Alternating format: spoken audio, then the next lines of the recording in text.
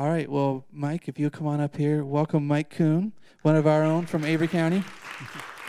Thank you. From just down the road. Thank you, Ryan. And I want to welcome you back to Plumtree. Thank you, friend. I appreciate it.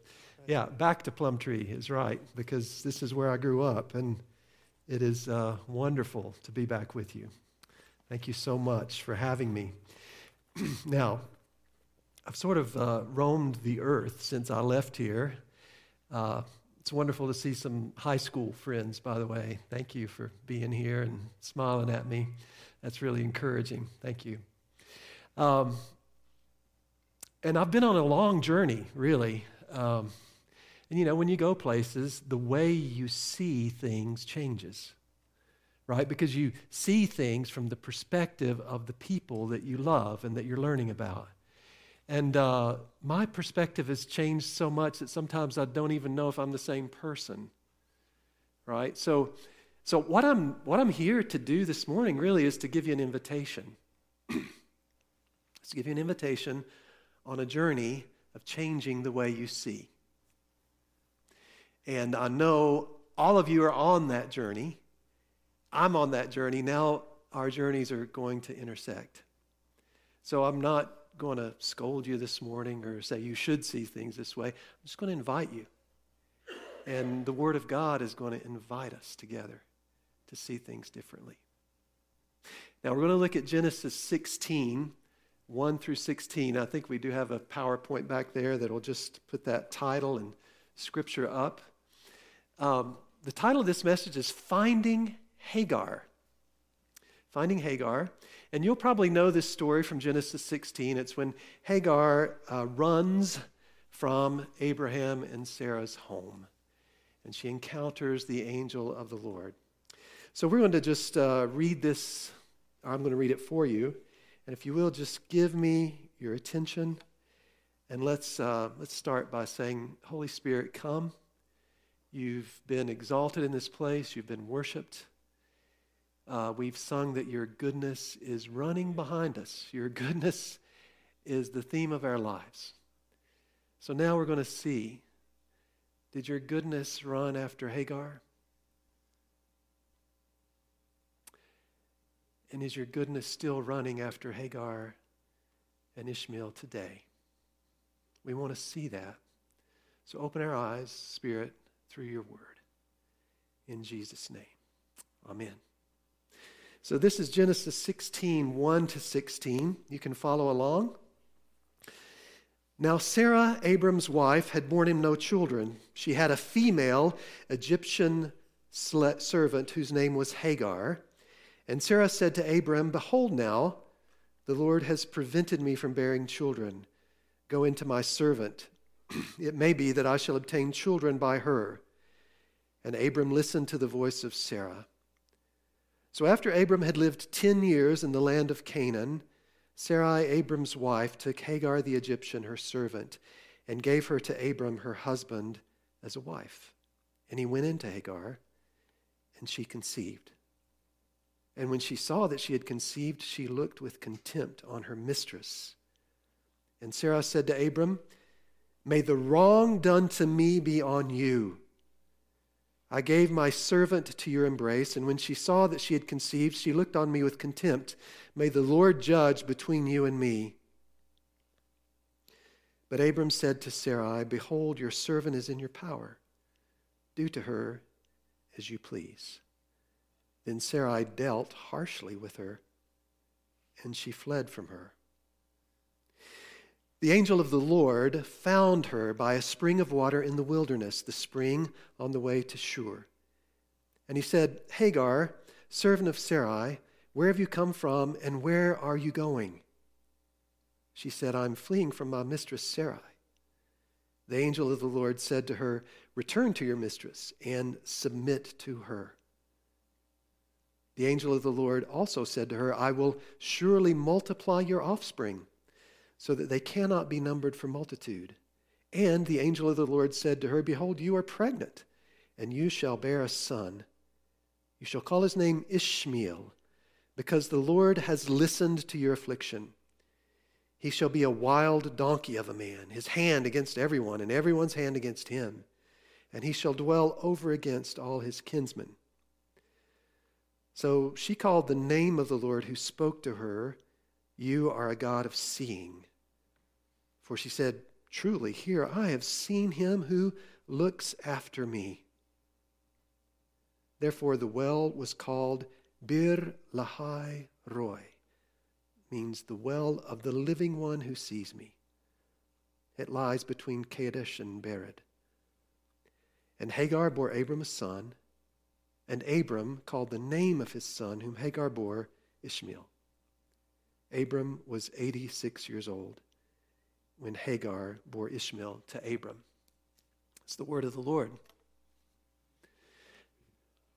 Thank you. Now, when I was a younger father, I had this experience. I wonder if any of you dads have had it, that we sort of get caught up in the things we're doing, and we get lied to. We believe that the things we're doing are maybe more important than those little ones that are sitting at our feet, right?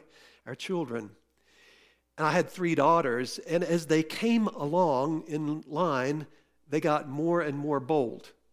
And by the third one, she just was very bold.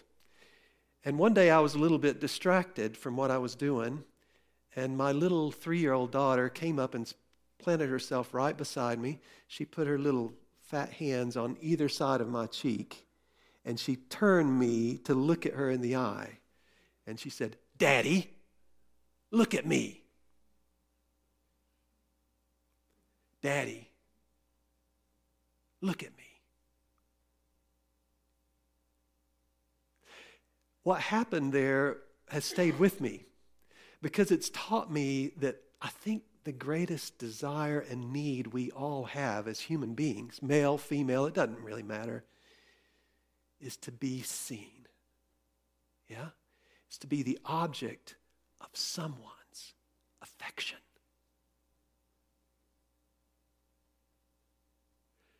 Now this woman, Hagar, this story, it has all the things that wouldn't really be attractive to us, right?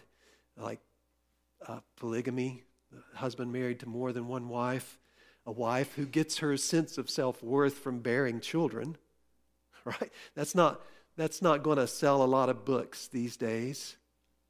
Sort of an ancient kind of Bedouin culture, right? They're sort of going through the desert, living in tents and so forth. So none of that would be very attractive to us maybe in this story. But this story tells of the most profound human need. The need to be the object of someone's affection. To be seen. And all the more because this little Egyptian slave girl, she might have been in her late teens, she may have been in her early 20s. She'd been enslaved for at least 10 years. That's how long they'd been back from Canaan. Her body was not her own. Her energy was not her own. Her time was not her own. I've seen these domestic slaves in the Middle East. I know the lives they live, and it's a life without a horizon. It has no future. It doesn't look forward.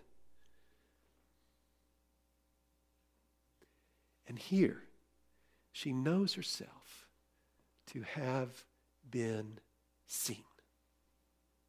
She is seen. Not only was Hagar's time and energy and her body was not her own, but now her very womb was not her own. Yeah? Women, you get that, right? More than I do. And she had given herself to be the surrogate wife so she could sire his offspring, a man who was probably at least 60 years older than her. So, right, think about it. Any dreams she might have had of the little boys she had played with around the water wheel in Egypt, of marrying and of having children of her own, gone. Gone. This was a woman who was fleeing. It says that Sarah treated her harshly. That's the same word that was used of the Hebrew slaves in Egypt. They were treated harshly. Isn't it interesting that we have now this Egyptian slave girl in the house of the Hebrew matriarch and patriarch, just like we have the Hebrews in the house of the Egyptians enslaved. So it's sort of a mirror. It's sort of a parallel, isn't it? So I'm just going to ask two simple questions this morning. The first one is, who was this angel of the Lord? Who was this person that met her and spoke to her? And then the second question is very simply, what did he say to her? What did he say to her? So let's think about the angel of the Lord. I used to spend the night at Mama's house up here on Squirrel Creek Road, and she had a wonderful portrait hanging over her guest bed of an angel, right? And it was this glowing sort of female being with wings protruding out the back, and this angel was ushering these two kids across a bridge. So I guess this was the guardian angel, and you guys have seen this image, you know about it. And that's how I sort of developed my understanding of what an angel was, right? That's the image I have in my mind. Now, I want to say to you that if that's the image you have in your mind of angel, just remember that the writer of Genesis didn't have any exposure to Renaissance art. He never saw that glowing, luminous female angel helping children across the bridge. And the word he used was Malach Yahweh. Malach. Malach in Hebrew just means sent one who is sent of Yahweh. And so I'm going to suggest that probably what the angel looked like might have been something more like this. It might have been a very normal encounter. And plus, the identity of this angel is so much more intriguing and fascinating than the, glowing person helping kids across a bridge. Because this person, the sent one of Yahweh, appears recurrently through the Old Testament. And you're sort of at a loss to know who it is because he seems to speak with the voice of God, with the authority of God, and he does right here in this passage as well.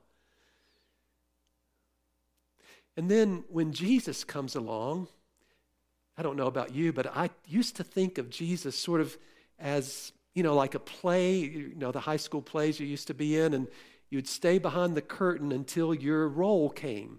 And then you would come out from behind the curtain and play your character.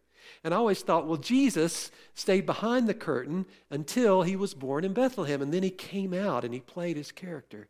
But I want to submit to you that that's not true at all, that he was the eternal Son of God, that he lived and interacted with his people in the Old Testament times. And that's exactly what Jesus said, right? When he spoke to the Pharisees, he says, you search the scriptures because you think in them you find life, but you don't realize they are the ones that are talking about me. And he said, before Abraham was, I am. He said to the Jewish leaders, if you believed in Moses, you would believe in me. Why?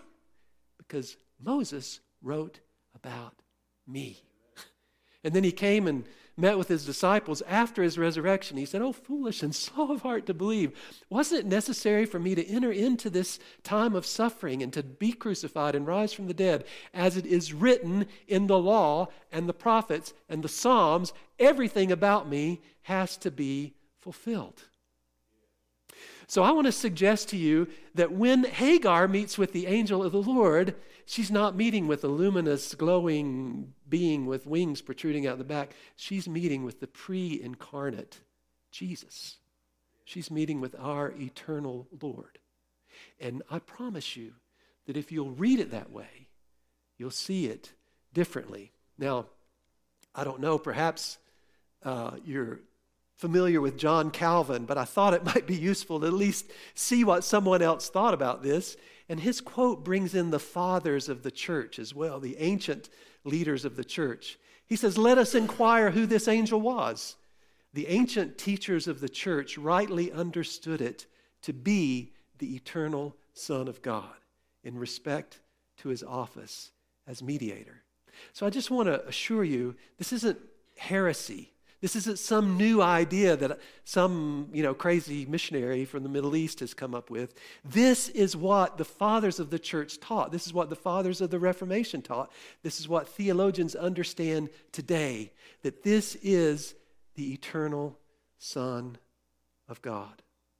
Now, what does he do? Well, he finds her. He finds her.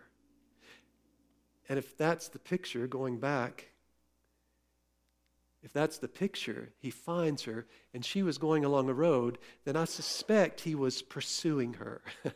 Just like that beautiful song we heard. You've been coming behind me. You've been pursuing me with your goodness all my life. And I suspect she heard footsteps, and I suspect she covered her face, and I suspect she kept her head down and she wanted to keep walking, but the goodness of the Lord was pursuing her. So when he finds her, and by the way, when Yahweh finds someone in the Old Testament, it's always a story of salvation. Like he found the children of Israel as a vine in the desert, and he transplanted them into this fertile field. Or he found David behind the sheep, and then he brought David into his house to set him on his throne to be king over Israel. So when Yahweh finds, he's saving. He's saving. So I'm going to suggest that Yahweh, the angel of Yahweh, the sent one of Yahweh, is meeting Hagar to save her. He's meeting her to save her. And he has 6 words for her. And the first one is, he calls her by name. And that's striking because so far neither Abraham nor Sarah have called her by name in this text we've just read. If you look at it, it's only the narrator, the person who's writing the story, that tells us her name. Otherwise, we wouldn't know her name. But the angel of the Lord calls her, Hagar, where have you come from, and where are you going? Now, for a woman enslaved with no horizon and no future, I can imagine that this would be very unexpected, right? Like, why would you care? Why would you want to know? And I'd also suggest that this is a good model for us. If we want to minister like Jesus, and we want to minister to those people who are sort of despised and hated by others, and we want to introduce them to the love of God, maybe we start by asking, where have you come from? In other words, tell me your story. Tell me what makes you you. What's formed you? What shaped you? And then, where are you going? Tell me your future. What are you dreaming of? What do you want to see in life? See, the text of the Old Testament is very sparse, isn't it? But that's exactly what the angel of the Lord is asking her. Where have you come from? Where are you going? What's your story? And what's your future? So I would say that this is a relationship word, that the angel of the Lord here is entering into relationship with this woman. He's starting with her a conversation. He wants to hear from her. Of course, she knows where she's come from. I'm running from my mistress Sarai. But she has no clue where she's going. She's on the road that goes from Israel down into Egypt. So she's probably trying to get back to that home that she grew up in that sold her into slavery. So she's between a home that's abused her and cast her out and a home that sold her into slavery. So where are you going, Hagar? Where are you going? So after that relationship word, there is another word, which is a hard word, I suggest. It says, return to your mistress and submit to her. Now, if you were to read it in Hebrew, it would say, return to your mistress and submit under her hand. Right? We don't see that in English, but that's what it says in Hebrew, and that's important. I'd like you to hold on to that, because it was the same hand when Abraham said, your slave girl is in your power. Before that, he literally said, your slave girl is under your hand. Ooh. So do to her as you see fit, and Sarah did. And that's what led to Hagar running away. So this hand becomes sort of an image of subjugation in the passage, right? And the Lord is in fact saying to Hagar, go back to the house of Abram and Sarah. And I'm going to suggest this is a discipleship word.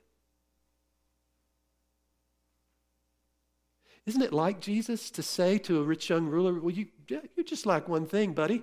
Just go and sell everything you have and give the money to the poor. Come after me. Really? Peter, you want to follow me? You want to be a leader of my disciples? Well, don't you know that he who wants to come after me must deny himself, take up his instrument of execution, and follow me? Really? And I'll bet if we could just go around and tell every story in this room, I'll bet you that there are some hard places that you've been sent to as a disciple of Jesus, and he's not let you out of those hard places. It's because he has a destiny for you. It's because he has a future for you. It's not because he wants to punish you or hurt you, but he's got to shape us. He's got to mold us. He's got to turn us from what we are into something different. And so that's what he has to say to Hagar. This discipleship word, return to that hand that subjugated you and place yourself under it. It's a hard word. Hard to hear. But what comes next is beautiful. I will surely multiply your offspring so that they cannot be numbered for multitude. Now, Hagar had heard this word, had she not? Can you imagine, in the day when they don't have TVs and cell phones and iPads and so forth, what do you do for entertainment? Well, you sit around the fire and you talk. You actually have conversation with each other. So imagine Abraham came back at various points in his life and he said, I've met with the Lord, Yahweh, my Lord, and he's told me that my descendants are going to be as many as the stars of the heaven. So many they can't be counted. And I can see Sarah kind of like crinkling her brow and saying, well, how's that going to be? Hagar probably had heard this promise, and probably just like you, she recognizes as language of the covenant with God, that she is being uniquely blessed, that Hagar, the little slave girl, right, is going to have sons so many that they can't be numbered. So I want to suggest to you that this is a word of inclusion. It's a word of embrace. It's a word that says to Hagar, you are not excluded. You are part of the plan. Now, I'm not suggesting that Ishmael was the son of the promise. He wasn't, right? It was Isaac who became the son of the promise. But then the question becomes, what happens to the reject? What happens to the excluded one? Right? That's the question of the gospel. So this is a word of inclusion. And then this next word, behold, you are pregnant and you shall bear a son. Let's just stop with that part. I had 3 daughters in the Middle East, and that's today's Middle East. And when they would ask me about my kids, I would say, I have 3 girls. And they would very often say to me, well, just keep trying, right? The idea was you need to keep trying till you have a son. That she would have a son, that she would know this son is the only son of Abraham, would be to her an amazing blessing. She would be relieved to know that she was pregnant with Abraham's heir. But then he goes on to say, you shall call his name Ishmael. Now, if I were to say God is listening, or listen God in Arabic, it would be Isma Allah. You can almost hear it, can't you? Ishmael. God is listening. You are to name him little God is listening. Isn't that amazing? And why? Because Yahweh has listened to your affliction. And when you see Lord in all caps like that, it's the name of God. It's Yahweh. Yahweh has listened to your affliction. It's the same word again that when she was put under the hand of Sarah by Abraham, and she afflicted him, or she abused or mistreated her, it's the same word. God has listened to your affliction. So do you remember the question we asked earlier? Was Yahweh listening to the Egyptian girl enslaved in the house of Hebrews as he did to the Hebrews when they were enslaved in the house of the Egyptians? The answer is in the name of this young boy, Ishmael. God hears your affliction. So far, there's been a hard word, a discipleship word, but there's been some words of great blessing. And this word I'm going to call the security word because it gives her the security of knowing that she's pregnant with this boy. But here's where it gets a little bit fun, right? Because this next word is, it just presents a challenge, doesn't it? All right, he shall be a wild donkey of a man, his hand against everyone, and everyone's hand against him. I learned a synonym for wild donkey at Avery County High School. And if you got called that, it wasn't nice. It wasn't pretty, was it? If you got called a jackass, that was an ugly name. Right? That meant you were stupid and you were stubborn. And that meant you were a beast of burden. That's about as low as you can go. So is the angel of the Lord saying, I'm going to give you all this seed and all these children, and your child's going to be named God Hears, but your boy's going to be a jackass? What do you think? I see some heads going, it doesn't fit, does it? It doesn't fit. It doesn't fit. Well, there is a word that we have in Arabic that I would use for the Avery County High School word, jackass. It's himar. It even sounds like it, doesn't it? If you say to somebody, you're a himar, you've basically cursed them. You've said the ugliest thing you can say to them. And isn't it interesting, Arabic and Hebrew are cognate languages. They're similar.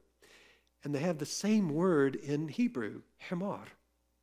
So if you want to call somebody a beast of burden, if you want to say to them they're stupid, they're obstinate, you call them a himar. Right? That's not this word. Okay?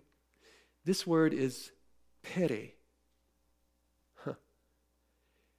And it's not saying to Ishmael, you're going to be stupid and stubborn and a beast of burden. The pere is of the same family, but it's the desert donkey. It's the donkey that lives in the wilderness that refuses to be domesticated. In ancient times, it was a symbol of freedom and rugged individualism. You with me? So see, I told you I was inviting you. I'm inviting you to change the way you see things. So this is different probably for a lot of you. This is not a curse on Ishmael. I found a Jewish commentator, actually. He's not even a Christian. He's Jewish. And he saw this same thing in the text. He said, like the wild donkey among the beasts, so are the Ishmaelites among men. In their nature and destiny, they call to mind the sturdy, fearless, and fleet-footed Syrian onager. Now, we don't use that word, but it's the Hebrew word pere. It's a desert donkey who inhabits the wilderness and is almost impossible to domesticate. So I wonder if the Lord, the angel of the Lord, was saying to Hagar, not your son's going to be stupid, but your son's going to he's going to refuse domestication. Now the next phrase in that verse is also telling, his hand against everyone and everyone's hand against him. I think that's about 9 words in English. In Hebrew, it's about 5. But basically says, his hand on all and everyone's hand on him. It's like this. Kind of gives this image of pushing away. And remember what I told you about the hand in the passage, right? It's the symbol of subjugation. Like if you're enslaved, you're under someone's hand. So this is what the angel of the Lord is saying to Ishmael.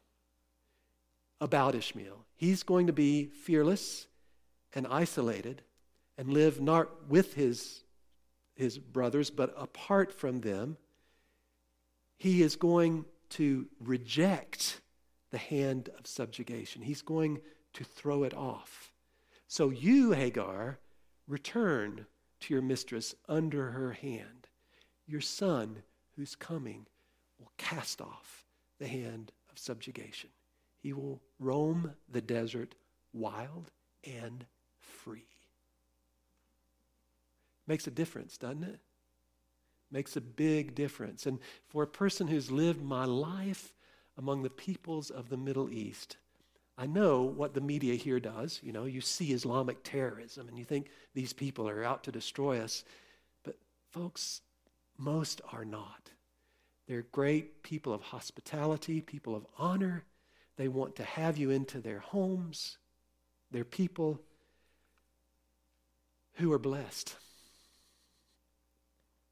And then the last word there is, he shall dwell over against his kinsmen.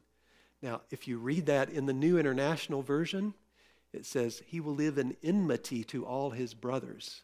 Oh, it's quite a different translation, isn't it?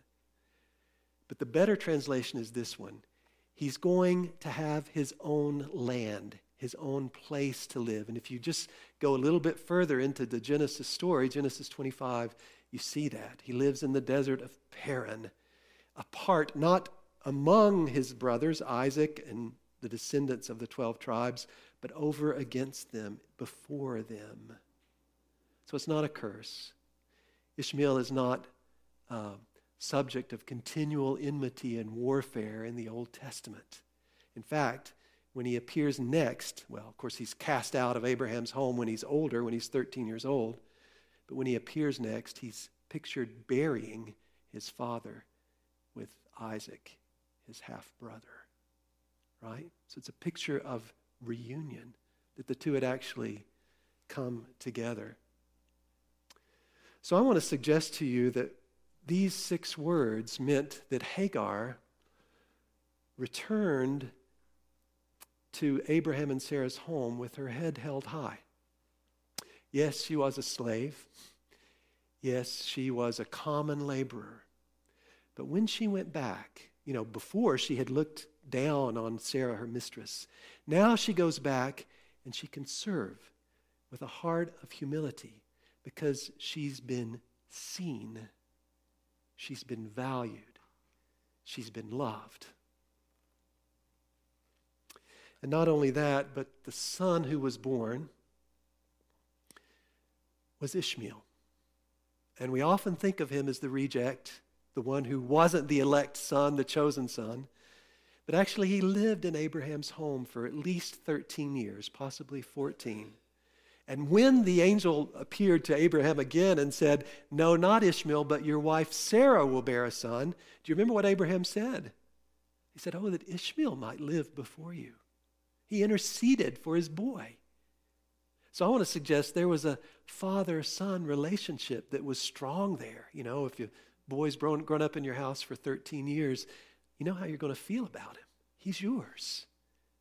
Your flesh and blood. So I want to suggest to you that this story of Ishmael shouldn't be strange to us at all, should it? Because you and I were without hope and without God. We were strangers to the covenants of Israel. We were estranged from God. We were enemies. But God, who's rich in mercy for his great love with which he loved us, he found us. And he brought us to himself. And he gave us his very great promises. And we've been brought into Christ, all undeserving. We've received his grace. So the story of Ishmael is my story. And it's your story. It's our story. It's the story of the gospel. A God who extends himself in love to even those who we reject, who we might hate. And I've seen this lived out in the Middle East. You can see this nation of Syria surrounds Lebanon, and that's where I served for about 7 years. And that war in Syria, that tragic war, it's still going on. It sent refugees flooding over the borders of Syria into Lebanon. And they would kind of make their tents in potato fields. You can imagine the kids weren't getting education. A lot of the wives had lost their husbands the kids had lost their fathers. Some of them had lost brothers in this tragic war. It was find anything you can to play with. But they were beautiful people, I love that one right there in the middle, that little girl. I'm kind of partial to girls. I have 3. But I look at her eyes and I just say, man, something's special there. And this family, sure enough, came right into our church and became part of it. Now these are Syrian, Sunni, Muslim refugees, right? Their lives had been totally shaken up, totally displaced. And yet, because they came into the church, they were encountered by the love of God. Things changed, and changed drastically. This is one of our church picnics, and I just show you that to say, a number of these people are Syrian refugees. Of course, you see the girl with the headdress, but a number of them are Syrian refugees, but they came to blend into our church and to enjoy the fun and the fellowship of that Arabic evangelical church that we had there. So God's grace wasn't far from these people. Now I love preaching at Plumtree, but this is my favorite place to preach because this is a congregation full of Syrian women. And I told them the story of Hagar just as I'm telling it to you, and tears would come to their eyes, and they would shake their heads knowingly. They knew what it meant to be abused, to be cast out of their homes, to be running. And yet here they were encountering God's grace, the gospel of Jesus with his people. It was a beautiful experience, one I hope I have again. Some of the kids were picked up and brought into the church's educational program. So that's my lovely bride there, Stephanie.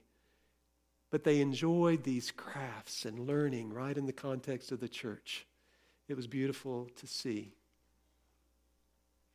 So this is a story, you see, of being seen. As Hagar is seen, I think Hagar and Ishmael invite us, don't they? They invite us to change the way we see.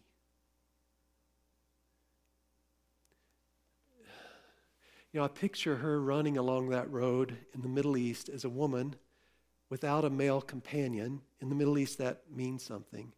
With a bump on her belly. Probably in her late teens or early 20s. And, she would have been the object of disgust by every man she encountered on that road. Do you hear me? So let me ask you, and I ask myself this, who disgusts me? Is it that person with so many body piercings or tattoos? Or that person whose skin color is a little different? Or who doesn't speak English well? I'm not saying that about you. I'm saying that because I know my own heart. And I know that disgust lies in there, and it's got to always be cleaned out. It's got to always be washed out. And I think Hagar invites me, and as she does, I invite you to see the person who disgusts you differently. And maybe those questions, at the beginning is a good place to start. Where are you from? Tell me what's made you. Tell me what has shaped you. And then the other one, and tell me your dreams. Tell me where you're going, what you want out of life. That's the way the angel of Yahweh, who I think is our Lord Jesus, encountered a disgusting woman on a desert road. Today, if Hagar is to be encountered, Hagar or Ishmael, it won't be through a glowing, luminous, sort of winged angel, right? That's not going to happen. Because you are the body of Christ and I am. We've received the Spirit of Christ and we've been brought into Jesus. We're now his hands and feet, his arms, his eyes, his head. We are the body of Christ, right? It's us. It's us. We are. So if Hagar and Ishmael are to be encountered today, it'll be through you and me. Just like they were encountered by that little church in Beirut. It'll be you and me. I invite you. Hagar invites you. the angel of the Lord, our Lord Jesus, invites you to see things differently. Amen? Let us pray. Our Father in heaven, you are good. Your goodness has pursued us all the days of our lives, Lord. From here in Avery County to the ends of the world, you've never let me go for a moment. I bless you, Father. I thank you. Lord, I thank you that your people are in this place and that their ears are open to hearing your word.